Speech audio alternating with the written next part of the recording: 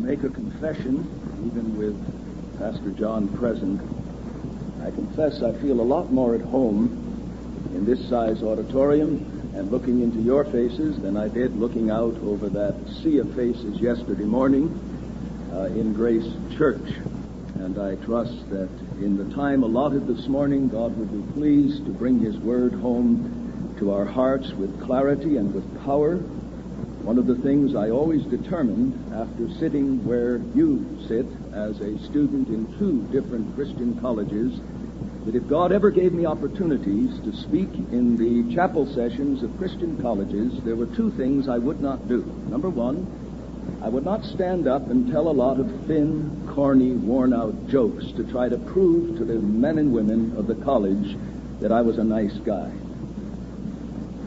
I used to sit disgusted right down to my boots when preachers would come and feel that the only way they could establish credibility was to tell some old worn-out jokes that Johnny Carson had told years ago, and they went over like a lead balloon. So you're going to get no jokes from me. So if you think that the basis on which I must prove I'm a nice guy is to tell jokes, I'll just have to be in your doghouse, all right? And the second thing I determined was this: if I ever get a chance to speak in college chapels, I'm not going to assume everybody is in the place where he already has little nubs sprouting angel's wings and assume that everything's all right simply because someone's in a Christian college. My soul used to be tormented nigh unto death when preachers would say, well, you're in this marvelous Christian college, and I know all of you. And I'd say, man, God isn't telling you that stuff. I live with these young men and women. We need to have the hide preached off us, and you come in and stroke us. And I said, Lord, two things I'm never going to do if I ever get to preach in the college of Christian, the chapel of Christian colleges. I'm not going to tell jokes, and I'm not going to stroke people. So, I'm telling you in the outset, I'm not here to stroke you this morning. But I am here to bring the Word of God, and I trust God by the Spirit will make that Word effectual in each of our hearts. Now, I don't know if you as a student body are aware of the fact, as yet, that there is a special focus to the ministry in your chapel sessions during the month of November. There will be a series of messages dealing with what has been broadly entitled the Master's Morality. And you will be receiving messages dealing with some of the burning moral and ethical issues that are going to scratch you where you itch. The matters of sexuality, music, drugs, the media. These issues are going to be addressed from this chapel platform and pulpit in the coming Monday, Wednesday, and Friday chapel sessions here at the Masters College. Now, it has fallen to my lot to have the first message in this current series, and it's crucial that we begin where the Bible begins in addressing all moral and ethical issues in the Christian community. Whenever matters of moral and ethical concerns are addressed in the Christian community, there are certain fundamental presuppositions or foundational principles assumed in the community, and it is into that setting that these directives and norms are articulated. And I want to direct your attention to two groups of them this morning as time permits, and then to make application of these things to your consciences. First of all, when the directives for ethical and moral issues come to the New Testament community, they come with the assumption that those to whom these standards come are within the orbit of the dynamics of grace. Now, that's a mouthful, and I'll explain what I mean by it. When the epistles begin to treat sensitive moral and ethical issues, and they do treat them head on. Flee fornication, lie not one to another. Let him that stole steal no more. They deal with knotty ethical and moral issues. But when those norms are articulated to the new covenant Christian community, there is an undergirding assumption. And the assumption is, first of all, that those standards come to people who are within the orbit of the dynamics of grace. And by the term the dynamics of grace, I mean simply this. It is assumed that those norms are falling upon people who have become nothing less than new creatures in union with Christ Jesus. The familiar verse to all of us, 2 Corinthians 5:17, is true now as it was true then. If anyone, man or woman, boy or girl, of whatever background, whatever Christian or non-Christian influence was impinging upon the early formative years, if anyone is in Christ, that is, a real Christian, if anyone is in vital life union with Jesus Christ, and nothing less constitutes being a true Christian. That's Paul's way of describing a Christian. If anyone is in Christ, he is, not he ought to be, he may eventually become. It would be nice and desirable if he were. No such language is found in the Word of God. If any man is in Christ, he is a new creation. The old has passed. Aorist, definitive. There's been a shutting down of the old. And the things have become new, perfect. They have been introduced and remain and will continue to remain and develop until the new creature in Christ is found perfected in the new heavens and the new earth, when the Lord brings about the consummation of all things. Now, by the dynamics of grace, that's what I'm talking about. That the ethical, moral norms of the New Testament come to people in whom it is assumed those dynamics of grace have already been operative. To state it a different way, the imperatives of New Testament conduct rest down upon the indicatives of New Testament experience. The imperatives of New Testament conduct, what we ought to be and to do, rest upon the foundation of the indicatives of New Testament experience, that is, what has already happened to us and what we have already become in virtue of our union with Christ. Now that's what I mean by that mouthful. That presupposition number one is the assumption that those to whom these standards come are truly within the orbit of the dynamics of grace. And let me just highlight 3 areas in which this is true. Number one, it is assumed that in all real Christians, the dominion or the lordship of sin has been broken through union with Christ. If you have your Bibles, turn with me to the 6th chapter of Romans, if you will. When Paul writes to the Roman Christians, having extolled the grace of God in free justification, that is, that we are justified on the basis of the obedience of another and not our own obedience, and where sin abounds, grace superabounds, the question is then raised by what we might call the devil's logic. Verse 1 of chapter 6 in Romans, what shall we say then?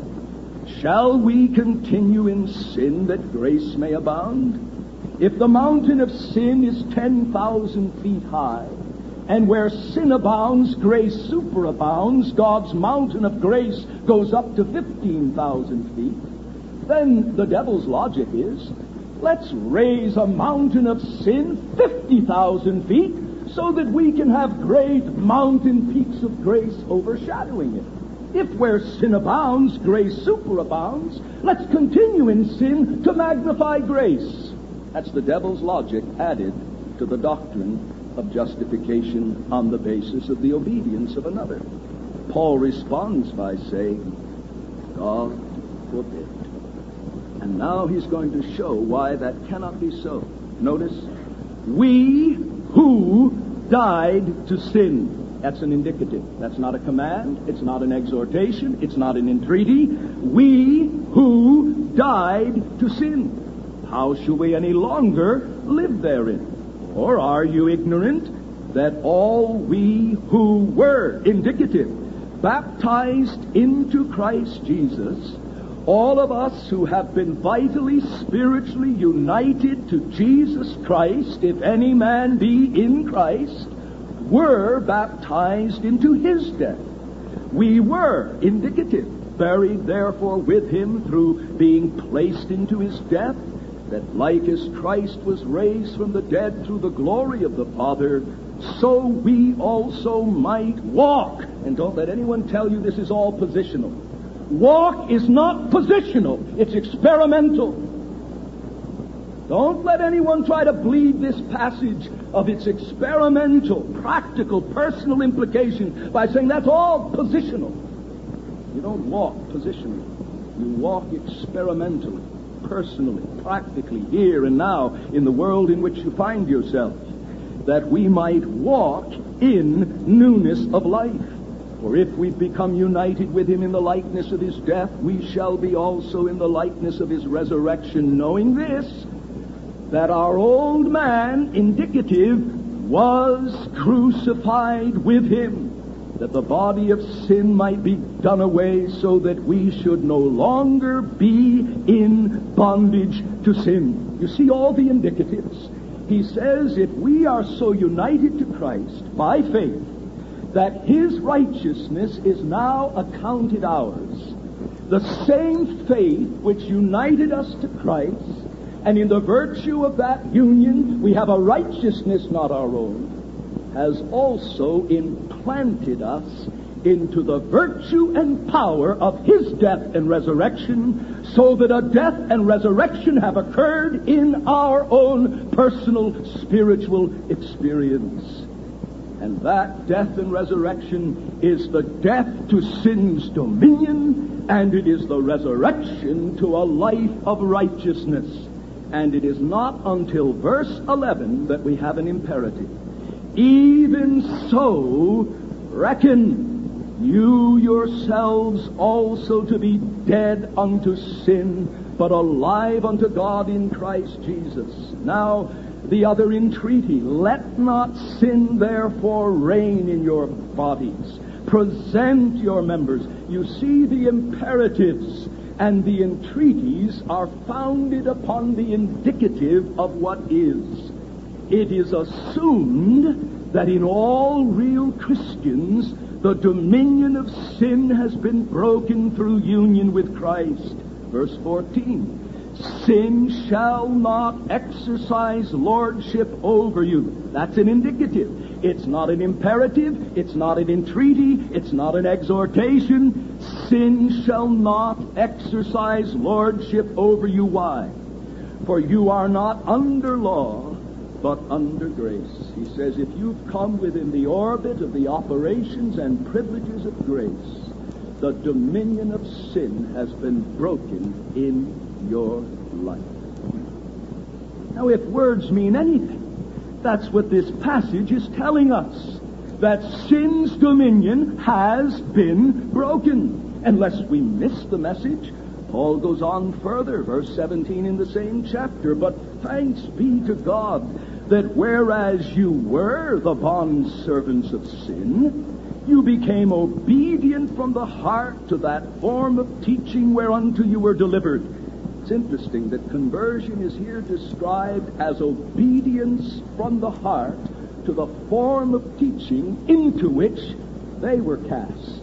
There is a gospel mold that comes in terms of the doctrine of the gospel. And when God by the Spirit effectually works in the sinner's heart, he is cast into that mold of the gospel. And what's the result of it? Verse 18. And being made free from sin doesn't mean sinlessly perfect, as Romans 7 will go on to indicate, but being made free from sin in the sense of the whole preceding context, being made free from the dominion and the lordship of sin, you became the bondslaves of righteousness. Now, that's not an exhortation, it's not an entreaty. He says it's a fact. You see it? And he says it's true of every single Roman Christian. There was not a real Christian in the Church of Rome who had not been made free from sin's dominion and had been brought under the lordship and the dominion of righteousness. Again, he repeats it in verse 22. But now, being made free from sin and become servants to God, not you ought to have, some may have, it is desirable that you have, no indicatives. You are having your fruit unto sanctification, and the end, eternal life. Now, can words be plainer? As Paul writes, and particularly in chapters 12 to 16, spells out many dimensions of the master's morality as it impinges upon Roman Christians in a pagan society, he writes from the perspective that all of the real Christians at Rome had experienced this liberation from the dominion of sin and had come willingly and joyfully under the dominion of righteousness and of God. The second thing that is assumed within the dynamics of grace is this. It is assumed that in all real Christians, the native hatred of God and His law have been overcome by the regenerating grace and indwelling of the Spirit of God. It is assumed that in all real Christians, the native hatred of God and His law have been overcome by the regenerating and indwelling grace of the Spirit of God. Romans chapter 8 and verse 7. Or we could back up to verse 5. For they that are after the flesh, those whose life is committed to the indulgence of natural, carnal, debased appetites, they that are after the flesh mind the things of the flesh. They that are after the Spirit, the things of the Spirit. For the mind of the flesh is the loss of a few rewards. That's not what Paul says. The mind of the flesh is death. This is a matter of life and death. But the mind of the Spirit is life and peace, because the mind of the flesh is enmity against God. It is not subject to the law of God, neither indeed can it be. Neither indeed can it be. A man who has nothing but the mindset and the disposition of heart to God and His law that he brought with him from his mother's womb can never truly be subject to God's law. Oh yes, like the Pharisees, he may render some external conformity. Jesus said, you Pharisees are like whitewashed sepulchres. They appear beautiful to men, but are inwardly full of dead men's bones and all unclean. You walk by A.B. Finkelstein's sepulcher the morning after he whitewashed it. And the morning sun is rising and it shines against it, and you nudge your buddy and you say to him, Jaime, look at A.B.'s sepulcher. Doesn't that look beautiful? Oh, yeah, I just gave it a coat of whitewash yesterday. Well, let's go over and look at it a little more closely. And so you go over, and then you notice that the stone is loose that seals it, and you pull it back a little bit, and out comes the horrible stench of rotten flesh. That's the picture Jesus uses. And it's possible to be like a beautiful whitewashed sepulcher outside, but inwardly to be full of uncleanness. But as far as keeping the law of God from the heart, longing that our thoughts and motives and intentions be conformed to the norms of God, Paul says the carnal mind is not subject to the law of God, neither indeed can it be. Result, so then they that are in the flesh, those who've never been radically transformed out of the realm of the dominion of flesh, cannot please God. But, indicative, you, Christians at Rome, are not in the flesh, but in the Spirit, if so be that the Spirit of God dwells in you. But if any man hath not the Spirit of Christ, he is none of his. You see the close connection of reasoning? He says, if all you have is what you brought with you from your mother's womb, you are in the realm of flesh. And in that realm of flesh, You have a mindset that is enmity against God and His law. You cannot be subject to His law. Everything about you finds that the pressure of God's norms, that is the master's morality, rubs your fur the wrong way, galls your flesh, stirs up that enmity. And you say, who the hell is God to mess around with my sex life? And that's what some of you will be saying when you hear the biblical standards about morality. Who in the hell is God to tell me what to do on my dates? Who in the hell is God to tell me what I can and cannot do with my girlfriend's body?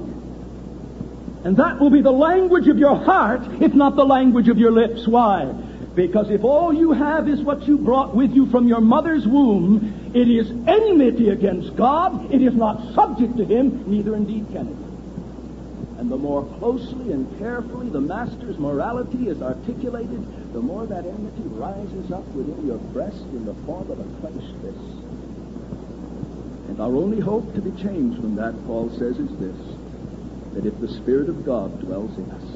But you, Roman Christians, are not in the flesh, but in the Spirit, if so be that you are fully surrendered. No. If so be that you've had the second blessing. No. If so be that you've had the no. If so be that the Spirit of God dwells in you. And he says, if the Spirit of God does not dwell in you, delivering you from that basic realm of commitment to the mindset of the flesh, you are none of His. Language again is plain. And therefore when Paul writes about life in the Spirit and gives norms for life in the Spirit, he's assuming that all real Christians have had that native hatred of God and His law overcome by the regenerating and indwelling grace of the Spirit. In every true Christian, the graphic description of Ezekiel the prophet has been fulfilled, in which God says, I will take out the heart of stone. I will give them a heart of flesh.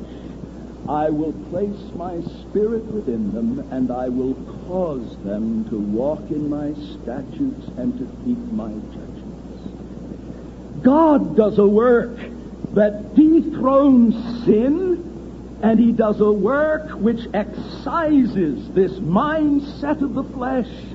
And by the gift of His Spirit, then, Philippians 2, verse 13 is realized. God works in you, both to will and to work for His good pleasure. You see, that's why every description of a real Christian in the New Testament is a description of someone who has a fundamental commitment to a life of careful obedience to the Word of Christ. Now, hear me carefully. I'm not just mouthing preachers' talk, conscious that every idle word that anyone speaks he'll give account in the day of judgment. I'm choosing my words carefully. Hear me now. It is everywhere assumed that every true Christian has a basic affinity for, love to, and submission to the Word of Christ. Hear His words in the famous eternal security passage. John 10, 27 to 29. My sheep hear, present tense, my voice, and I know them, and they follow me, present tense, and I give unto them eternal life, and they shall never perish, neither shall any man pluck them out of my hand. Who has the right to say, that promise is mine, that I'm held in the hand of an omnipotent Christ, and folded over His hand is the hand of the Father. I and my Father are one. None can pluck me out of His hand. Why, it's only if I'm His sheep. How do I know if I'm His sheep? How do I know I'm not just a religious goat with a sign around my neck? I belong to the flock of Jesus. Well, Jesus tells us. He said His sheep are marked by two things. They are hearing my voice. Not they heard it 5-10 years ago and walked an aisle, raised a hand, prayed a prayer in the inquiry room. He says they are hearing my voice. Not just my voice when it says, my peace I give unto you, let not your heart be troubled. Not just my voice when it speaks comfort and promise, but my voice when it says, follow me. If your right eye offend you, pluck it out. If your right hand offend you, cut it off and cast it from you. Calling us to radical discipleship, he says, my sheep are hearing my voice, and they do more than hear. He says, they are following me. They are following me. Not perfectly, but purposefully. Oh, yes, at times they follow with greater alacrity and speed and spontaneity than at other times. But the pattern of their life is they are following me, and I give to them and to them alone eternal life. I want to state it as bluntly as I know how.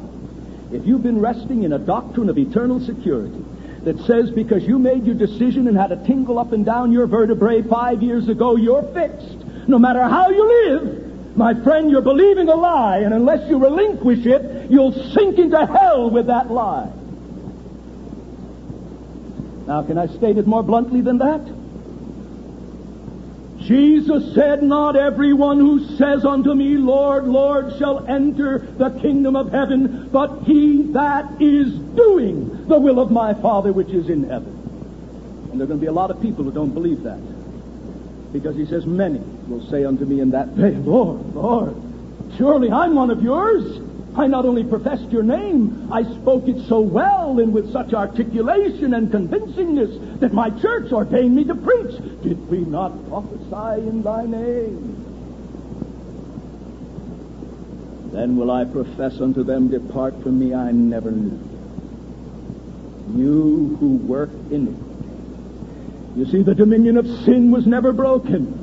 You were never brought out of the realm of commitment to the life governed by the carnal mind. And he said, I don't care what your mouth says and your hands did, even unto miracles. Depart from me, I never knew you. You see, the Master's morality assumes that basic hatred and rebellion against God and his law has been wonderfully subdued by the regenerating, indwelling grace of the Holy Spirit. But then there is a third assumption under this first heading of the dynamics of grace. Not only that the dominion of sin has been broken, the antipathy to God's law overcome, but thirdly, it is assumed that in all real Christians, attachment to this present age with its values has been severed by the cross of Christ. It is assumed that in all real Christians, attachment to this present age with its values has been severed by the cross of Christ. Galatians 1 and verse 4. Paul, referring to the death of Christ, says these very pertinent words. Galatians 1 and verse 4. He says that our Lord Jesus gave himself for our sins in order that he might deliver us from hell when we die. That's the only deliverance many evangelicals even think about. But that isn't what Paul wrote. He said that Christ gave himself for our sins in order that he might deliver us out of this present evil age according to the will of God, our God and our Father. Christ's death had one of its specific goals, that all in whom that death was operative by way of a received forgiveness, it would have this power to sever their attachment to this present evil age and its values. Therefore, it's not surprising in the last chapter of this same epistle to find Paul writing in this way. Galatians 6:14. But far be it from me to glory, save in the cross of our Lord Jesus Christ, through which the world, this present age, this whole system, with its commitment to live for time in the world of sense, and the values that will pass in the final conflagration at the return of our Lord, he says, through that cross of Christ, the world has been crucified unto me, and I unto the world. What's he saying? He's saying simply this, that when you get a saving sight of Christ crucified, it will not only fill the soul with wonder that Almighty God has provided a way of forgiveness and acceptance consistent with His justice and His holiness, but in that cross there is such an open declaration of the absolute vanity of everything that men live for by nature, that when you embrace that cross, the very cross that is the instrument of your salvation becomes the instrument of your severance from the world. Paul says, through the cross, the world is crucified to me. He's saying this present world, with all of its tinsel, with all of its glitter, with all of its seductiveness, he said, it has no more attraction for me than a cadaver hanging on the cross with the buzzards picking off its flesh. Now, if you saw somebody walking up to a corpse hanging on a cross, covered with swarming flies and the buzzards picking off its flesh, and you saw someone embracing that cadaver amidst the flies and the vultures with a look of delight in his eyes, you'd say, the guy's sick. He's a weirdo. He's a sicko. You see the picture? The world is crucified to me. It was this present world system that put my Lord upon the cross. It was worldly wisdom and worldly evaluation of Christ and worldly standards. This is what crucified him. And therefore, in his crucifixion, the world is unmasked for what it is. The world, he says, has as much attraction for me as a cadaver upon the cross. And he says, by the way, the feeling's mutual. I have been crucified to the world. The world doesn't come up and stroke me any more than it comes up and strokes a cadaver on the cross. That's why he said we're regarded as the offscouring of all things. We're counted as fools. And this whole notion that the way to win the world is to become so much like it that you can convince the world Christianity's not a bad option after all is entirely antithetical to the mind of the Word of God. What the Scriptures teaches is this, that when the world sees people breathing the same air that it breathes, having to dress and clothe and go to work and go to school and do all the mundane things essential to sustaining life in this present age, when they see a man or woman, young or old, of any age, living, as it were, in the same mundaneness in which they live, and yet obviously living with a set of values, living with a perspective, living with a vision and confidence of the future, and therefore knowing what should be done now, when there is that radical difference, it is then that the world says, what in God's name makes you people tick? And then you tell them that this is what Christ in grace does for poor sinners. But you see, the assumption is, when the Master's morality is articulated, it's coming to people in whom this attachment to the world has been severed. You remember Paul's description of the Thessalonians' conversion? 1 Thessalonians 1, 9 and 10. They themselves report of us what manner of entering in we had unto you, how that you turned unto God from your idols. That's the main verb. And then you have, I think I said participles last night. That was a boo-boo. You have two infinitives. You turn to do what? To serve this God and to wait for His Son from heaven, whom He raised from the dead, even Jesus, who delivers us from the wrath to come. What happened to the Thessalonians when they came within the orbit of the dynamics of grace? Their attachment to this present world was radically severed on the threshold. Not sometime later at a meeting to enter the deeper life. Not at a series of consecration meetings, no. He said on the threshold, you turned unto God from your idols with a disposition to serve this living God as opposed to your dead idols. and with a heart fixed upon that glorious consummating grace that will be brought at the coming of the Lord Jesus, never forgetting that he loved you to the point of taking the wrath you deserved. It is Christ raised from the dead, delivering us from the wrath to come. Now do you see why John says in 1 John 2:15 and 16, love not the world, neither the things that are in the world. Now follow closely. If any man loves the world, if his heart is fundamentally, basically attached to the world, what does John say?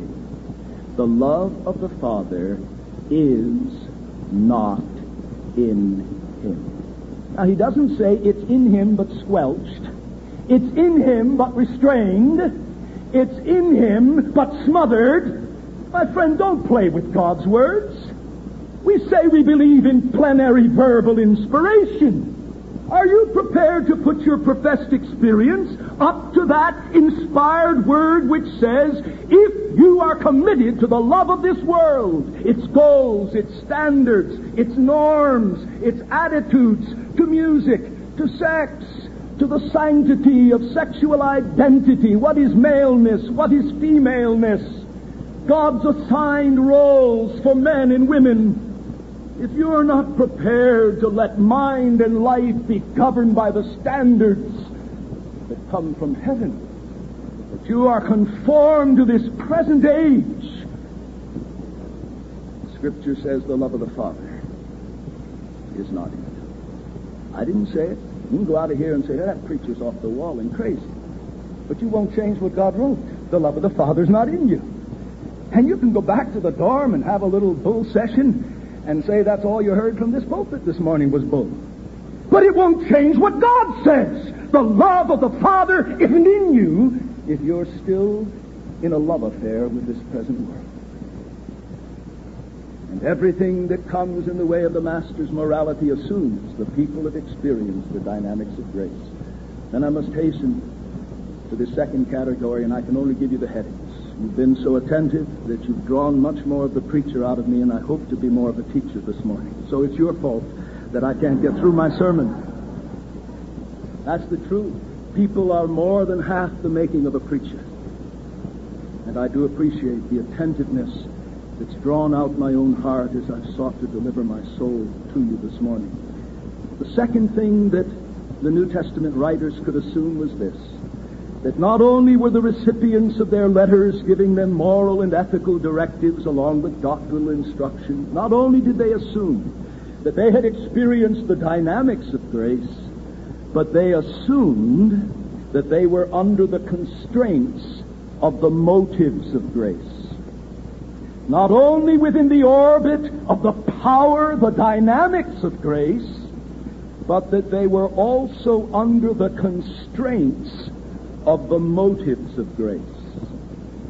And what do I mean by that? Simply this: when they appeal to them to do certain things, to be certain things, not to do certain things, the leverage that they feel is most powerful is not the leverage of threatened punishment, not the leverage of hoped-for reward, though both of those are subdominant emphases, even in the epoch of the full revelation of the grace of God in Christ. Knowing the fear of the Lord, we persuade men. But the major leverage used again and again is the leverage of the motives of grace. They assume that when the Master's morality comes to the Christian community and they want to move them in the direction of that morality, they take out their biggest lever, and the lever is the motives of grace. For example, Paul is going to begin his intensely practical section in Romans. Not that the rest is not practical. This is more intensely practical and ethical. Romans 12. How does he start? I beseech you. He doesn't say, I command you. He's so confident in the motives of grace that he stoops to the place of entreaty, and he doesn't even use an imperative. I beseech you by the mercies of God to present your bodies a living sacrifice, etc. You see what he says?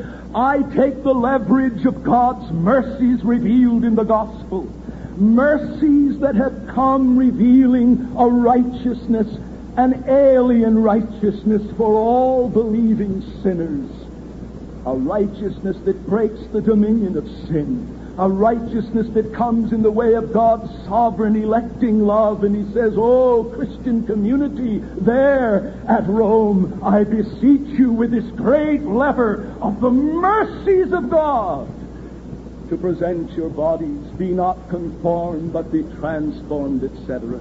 He's convinced that in the hearts of those people, the reflection upon the mercies of God will make them pliable and moldable and responsive to the Master's morality.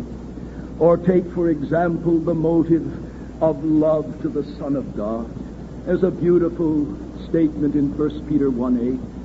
Peter can say, whom having not seen ye love, in whom believing you rejoice with joy unspeakable and full of glory. He assumes that every believing soul is a loving soul. And what more powerful motive to obedience is there than love? Did not Jesus say, if you love me, you will keep my commandments? He that hath my commandments and keepeth them, he it is that loveth me. There is this attachment to the person of Christ, not in a woozy, ethereal kind of undefined sentimental slush, but a principled commitment to do his will out of gratitude for the fact that he did the Father's will, even to bearing my sin in his own body up to the tree and being made a curse for me. This is why the Scripture says we love him because he first loved us. The assumption is, if I've embraced his love to me, my heart has reciprocated in love to him. And so strong is that conviction, Paul actually pronounces a strange curse at the end of 1 Corinthians 16 in verse 22. If anyone loves not our Lord Jesus Christ, let him be accursed of God. Isn't that an amazing thing?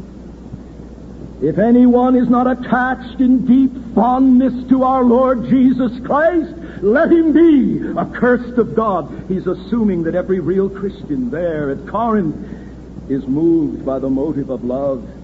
And then the other motive I don't have time to enlarge is that of the non-legal fear of God.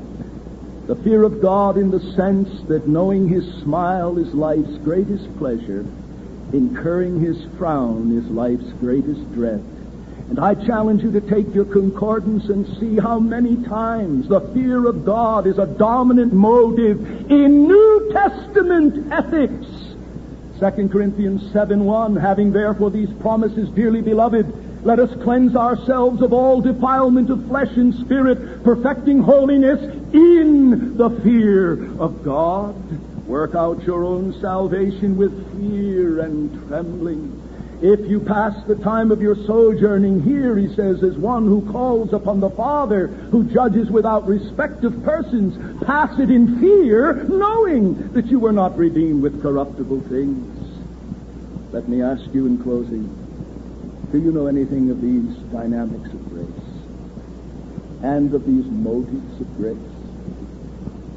You say, preacher, to be honest with you, I don't have a clue what you're talking about. I accepted Christ, made my decision, lived a relatively respectable life. I thought that's all there was to it. Well, my friend, what you thought is not the measure of reality.